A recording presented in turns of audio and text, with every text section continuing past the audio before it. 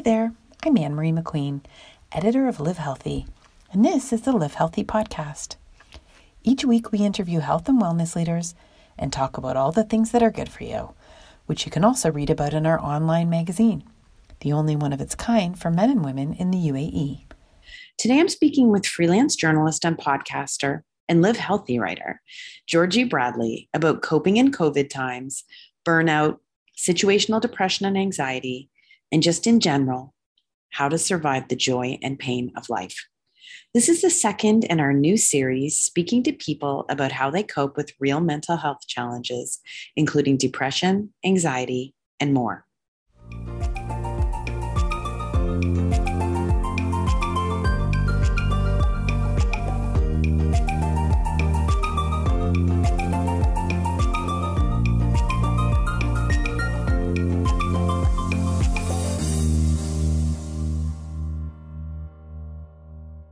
Let's begin, Georgie Bradley. Renaissance. Where it all begins at the beginning. I like that. That. What makes you say that?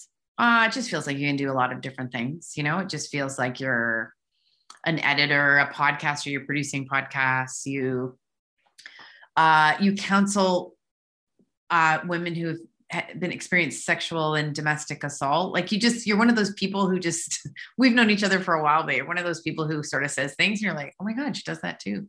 I bet there's a hidden artistic thing in there somewhere. There is. I have a background in theater. Okay, there we go. I'm very performative, which is why I think I like to jump from one thing to another. It keeps that fluidity that I think a lot of performers enjoy. You know, we don't like to be trapped in one box. We need to, you know, spread out, fan out, and have our fingers in many pies. I think it's because, you know, when you play characters, you play different characters along the way, and you sort of evolve and shape skills as a result of trying out different things. And I'm kind of being a performer through the more traditional career sense. Yeah, exactly. I was a bit of a theater. I took some theater in my time too. I know what you mean. Like you get to do it without having that sort of like actor. You get to play all the parts. Yeah. It's great. So we were just talking before about the pandemic and living alone during the pandemic, and then how it just gets to be all too much because things aren't back to normal. And you went to Greece for 7 weeks, but yeah, what do you want to say about that? What was it like for you? And what? Well, before it was good for you because we talked early in the pandemic, and you said it's okay. Like I'm actually dealing with the pandemic well because we agreed that we had mental health challenges before. So we had to sort of tune ourselves up, and we had tools to deal with things that other people maybe didn't have. But as it's gone on, and that's what we were sort of talking about. What do you think about that? Yeah, I remember when you and I touched base, it was around April 2020. So we were about a month and a half into it. And just like everybody else, I was making it up as I was going along. I didn't have some toolkit or blueprint on how to pandemic, on how to do it yourself. However, I did feel that I was in a much better place than in 2019, simply because circumstantially I was not in a good place. And then in 2020, having certain comforts around me, like a home, a job that was unaffected during the pandemic. I mean, I recognized very early on that this is for me, the foundation to quiet my anxiety and to keep me in a somewhat positive and sustainable place. But then it caught up with me by the end of the year. And I remember in January, I don't know whether it's because subconsciously I was hoping for the 1st of January to have a bit of a 180 on, you know, the previous year, but it just seemed to just drag on, where we were just sort of in this limbo of, will we, won't we, are we progressing, are we regressing, what's happening with the vaccine, when are we going to be more mobile? And it just caught up with me in a way where I was experiencing all this private madness because I live alone. And as much as I kept in touch with all my friends during the large parts of quarantine, which, you know, in the UAE was fairly minimal compared to other parts of the world where some people are still living out lockdown scenarios, which, I mean, peace to all of you. I don't know how they are doing that. I just know for myself and what I experienced in those 2 months when it was very much mandated to stay within four walls, what that meant. But then I just sort of, when you don't know what something feels like in the moment because you're experiencing it, but then post rationally, you start to unpack it.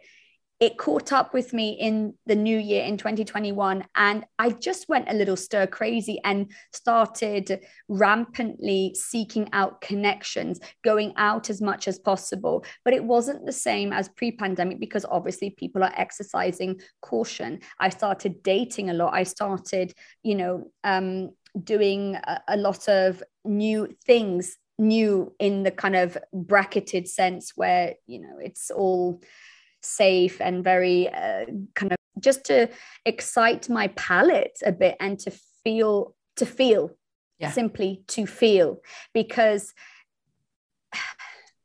sometimes when you are sat in yourself and there's this underlying pain of alone and loneliness, it doesn't have a voice, and that can be so painful. When that physical pain has no voice, you just don't know how to process it, because I'm a language person. Words for me are what I use to transmit meaning. But when I don't have access to them because what I'm feeling is so obscure and ambiguous, it can just spiral me into further frenzies, Yeah.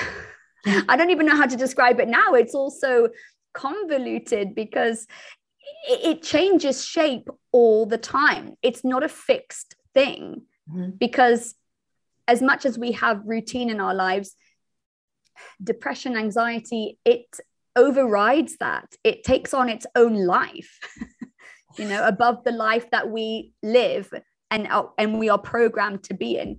These things, they go on walkabout. I mean, I wouldn't say I've got depression and anxiety presently in the way that I had pre-pandemic, but I've had flare-ups for sure, which I knew would come during a pandemic when your sense of control and your usual coping mechanisms are thrown up in disarray because of measures and because things aren't normal.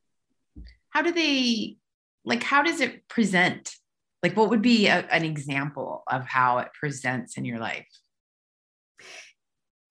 It can present as being stuck in the mud and not knowing how to put one foot in front of the other. And you just want to curl up and be under your duvet for hours on end. Or it can look like your usual self, which is the most frustrating part as far as getting others to understand what you're going through. Because if you present as I do, which is normally very energetic, very bubbly, I'm quite an active person, I'm operating on all cylinders.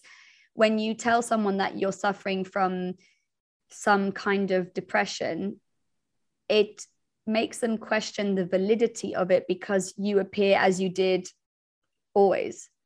That's but so really interesting. That's so I think the reason why a lot of the times depression presents as not depression is because life carries on with or without your depression, and you just have to grasp at straws and you just have to get on with it.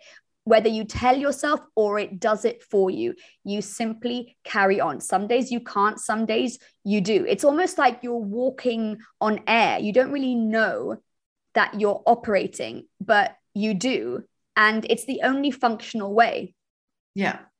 But then other times it catches up with you. Do you feel overwhelmed when you feel like that?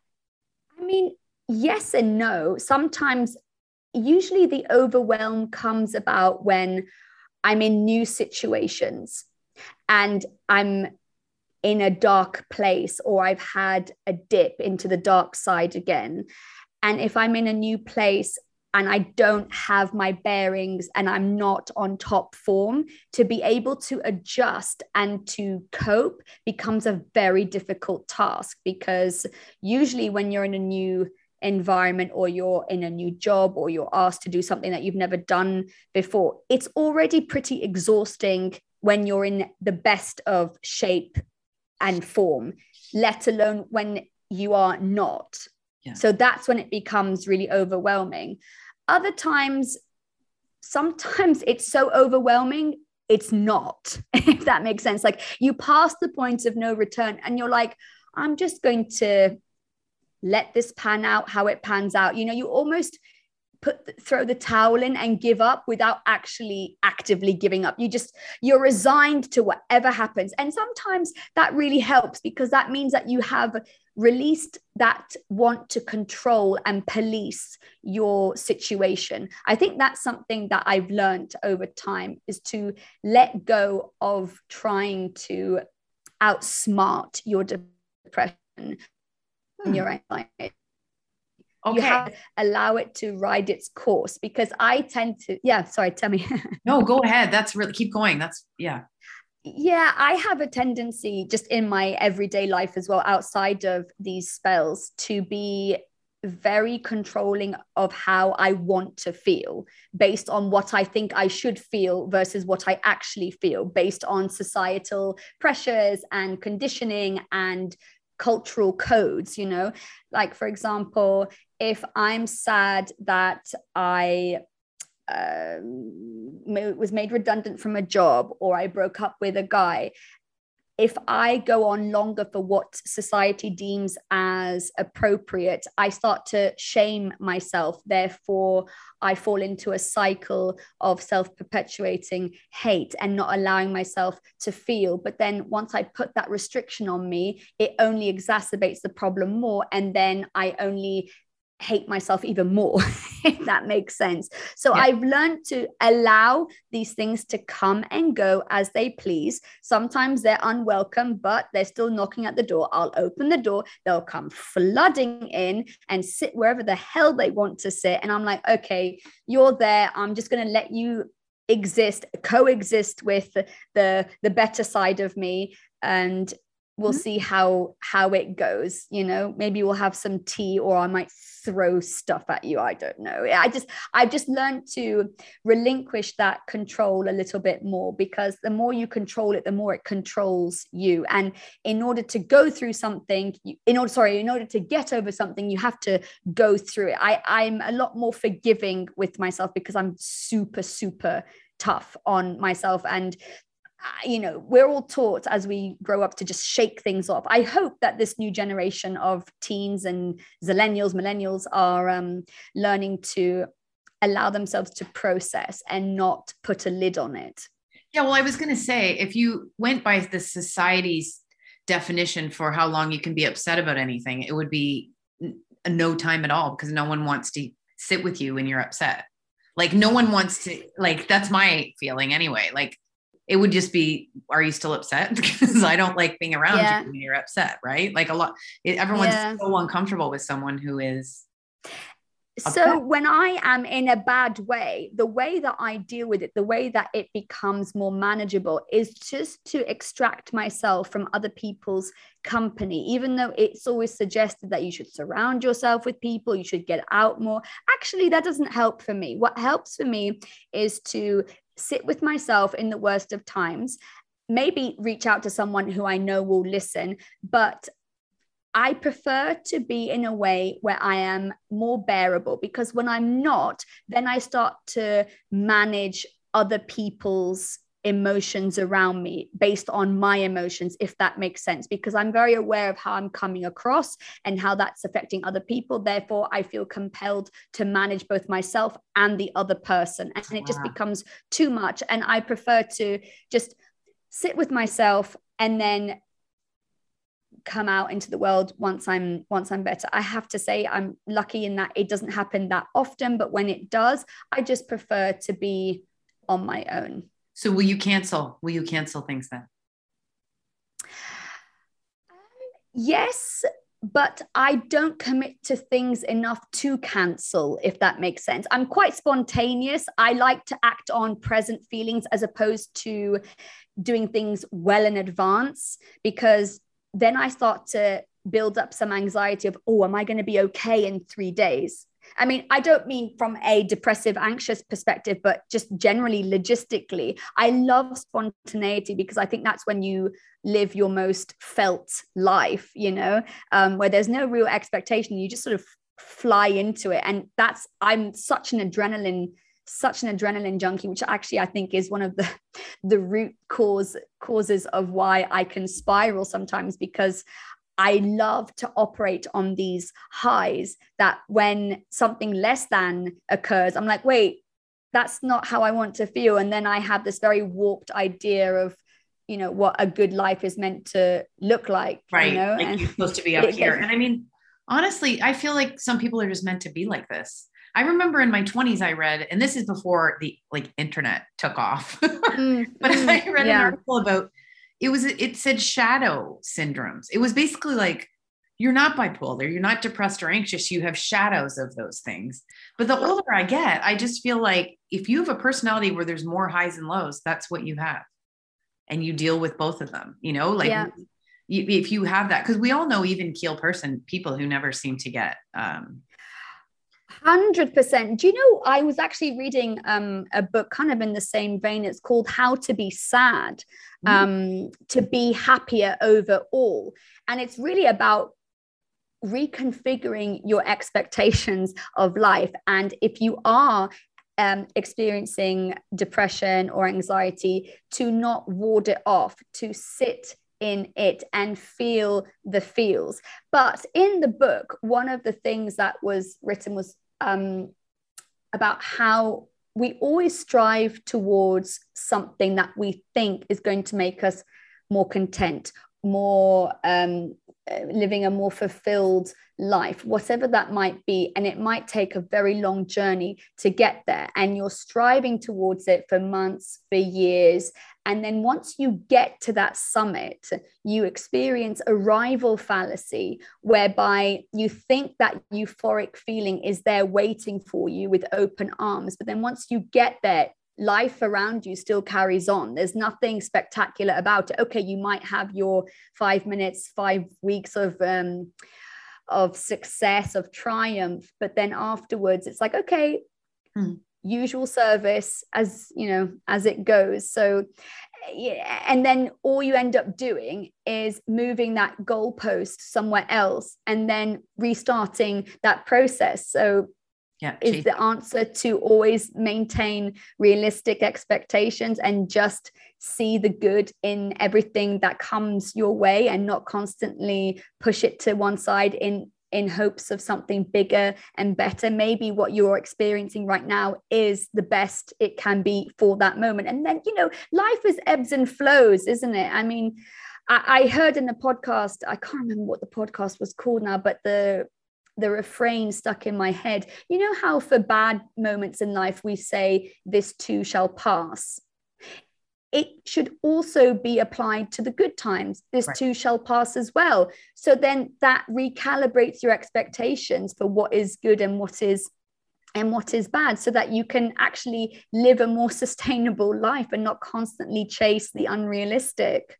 I love that saying, peaks and troughs. It's just because we didn't say it in Canada. Yeah. It's like ebbs and flows. Yeah. What about dating? Because dating is incredibly destabilizing, or it can be, right? So do you find, how do you keep yourself calibrated when there's excitement and disappointment in addition to your regular highs and lows? I think with dating, and I've done quite a bit of dating in the last year and a bit, through time, I mean, time is a wonderful thing. No matter how many times you get rejected, as time goes on, it does its thing, and it helps you to just process, self-reflect and develop. I think relationships, no matter how long or short they are an invitation to yourself, and it makes you understand what you want, what you don't want. And of course, I don't know whether it's the framework of the pandemic around us that has heightened it, where we're seeking a lot but getting little. Therefore, what's the net gain there? But I think when it all gets too much and I'm overwhelmed at work and I'm overwhelmed with the dating cycles, that's when I'm like, right, priorities. What brings you joy. I know that's such a common refrain these days, and it's a bit icky, but it really has some sense of truth in it. For me, if I stop reading, if I stop swimming, these are signs, they are telltale signs that I'm not okay, because I'm being overwhelmed with other things that have taken precedence when they wouldn't normally.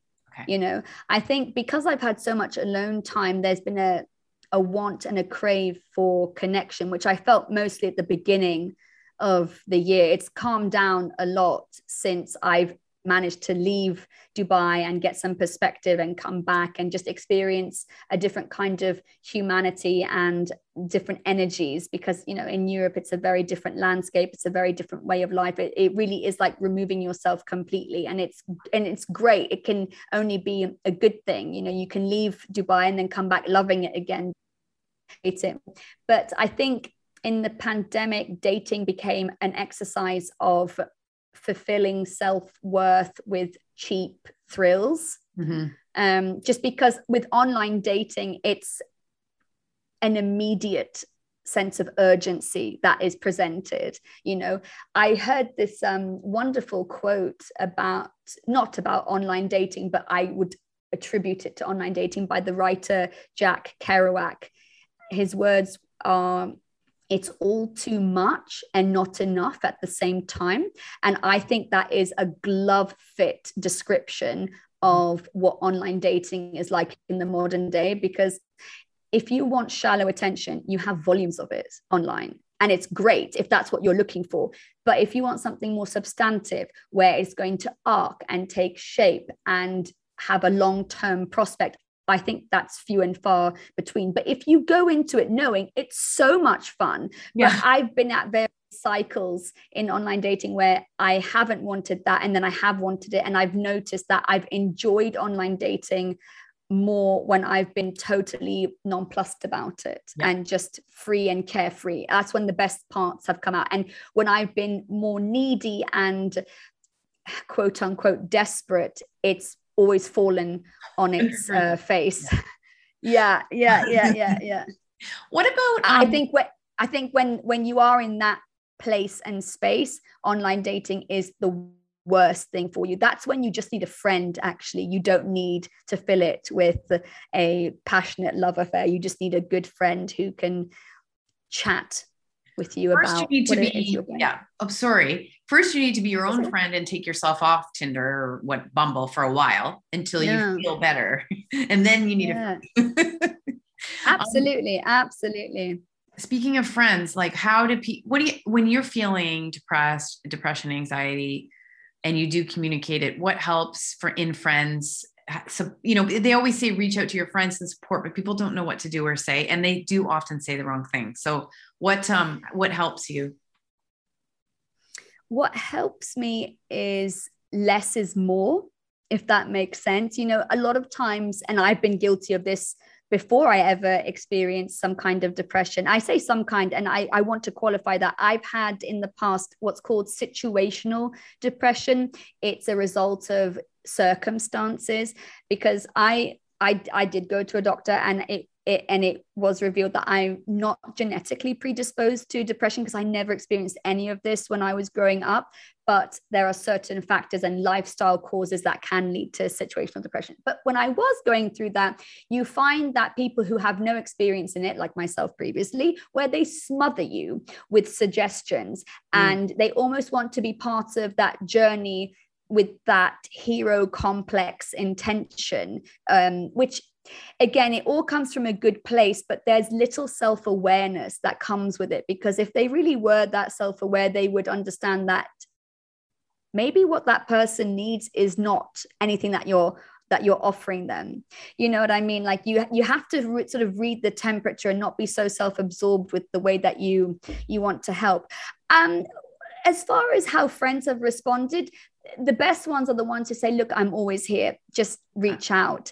And then I respond well to that. And I do also respond well to ones who just sort of check in every now and again with a, hey, how are you doing? And as simple as that. I don't really require a red carpet treatment for it. I'm not interested in being doted on, because at the end of the day, it's something that a lot of people in this life go through, but it can feel like the most unique feeling in the world, which is why sometimes I just prefer to sit with it in myself, or talk to a professional who can give me the language to understand what I'm going through. But the most unhelpful things, again, it doesn't come from a place of ill intention, but it's just clumsy when people say, why don't you just do meditation? Why don't you just do yoga? It's not the suggestion of the activity that I am at odds with, because I'm aware of how effective these strategies are, which I can tell you how they work for me a little bit later. But it's the word just that kills me, because in an experience, as if again, I know a lot of people experience it, but it still feels like it's only happening to you. And sometimes you just need to feel like it is just you, to give it its proper significance. And you almost have to honor it by aggrandizing it, if that makes sense. I mean, I can see in some ways making it bigger than it needs to be is the wrong route, but sometimes you do have to prop it up on a pedestal so that you know that it's real and it's not something just in the background.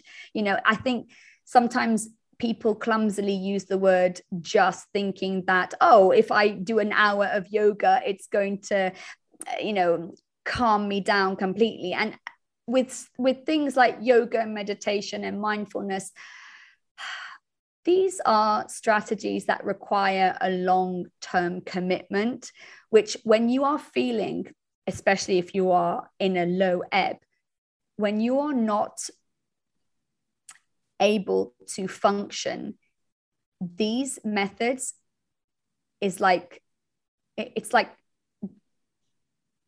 it just goes down the drain. It means nothing. It means next to nothing to me, because generally speaking, I'm a very solution oriented person. When I have a problem, I look for ways to solve it, and then voila, the result ensues. But when it comes to your body and your mental health, there's no quick fire solution. And again, yoga, meditation, mindfulness, deep breathing, these things, when done with consistency, can help. But I think they can only be employed when you are not in your worst way. When you are in your worst way, that's when you need the professional help. Yeah. Okay. So any last words for someone who's struggling right now with depression? Any last things you'd like to say? Feeling okay now, when you're feeling okay, it's like, yeah. It is interesting, because I did go through a lot of it a couple of years ago. And as time goes on, you almost forget what it feels like, which is really not that helpful, because how else am I supposed to impart some kind of truth to others? But what I do know is that you cannot police your biology.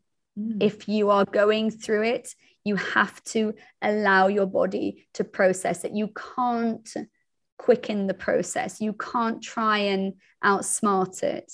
You have to let it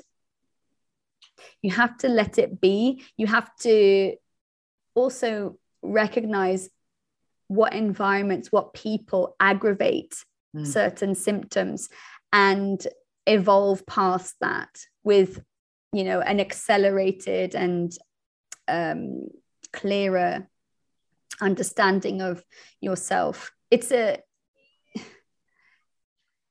just a constant work in progress. I don't think we ever reach a point of like a final draft of selfhood, but I think when you have these kinds of mental health issues, you do get on that path of self-development and self-awareness, and you become so much stronger over time, and you just develop better coping mechanisms. But then again, other other things will come up in the future, which will threaten that system that you have created, that positive system that has helped you previously. But then you just have to sharpen those tools, or at least, or maybe even change them, swap them out for something else. I mean, that's just life, isn't it? It's never cookie cutter. So well, yeah, I don't know if that's I don't know if that's helpful, to be honest, for people who are going through it. But I mean, here's the thing. I think dealing with depression is highly customizable. You know,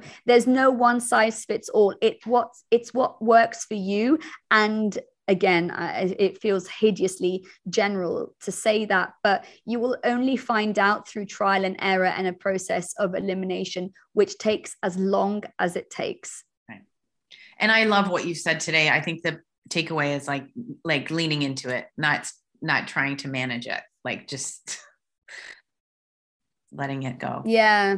Yeah. It's hard to do. Yeah. Oh, that's amazing, Georgie. I think it's great to talk to you about this serious topic, but I think it's so great to talk to, like, you know, regular people about how it feels and what they do, because like I said to you, when I was getting you to do this and when I was talking about this series, we just talk to therapists about people who are depressed, and we don't, you know, and we don't even talk to our friends or family about being depressed a lot of the time. So I just think it's great. I think it's great that you talk about it. Thank you. Oh, thank you so much. I really appreciate it. It's a good space to talk about it. Thanks.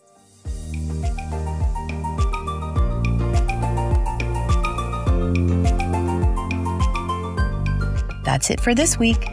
If you liked the podcast, make sure to subscribe, rate, and review. We'll see you next time on the Live Healthy podcast.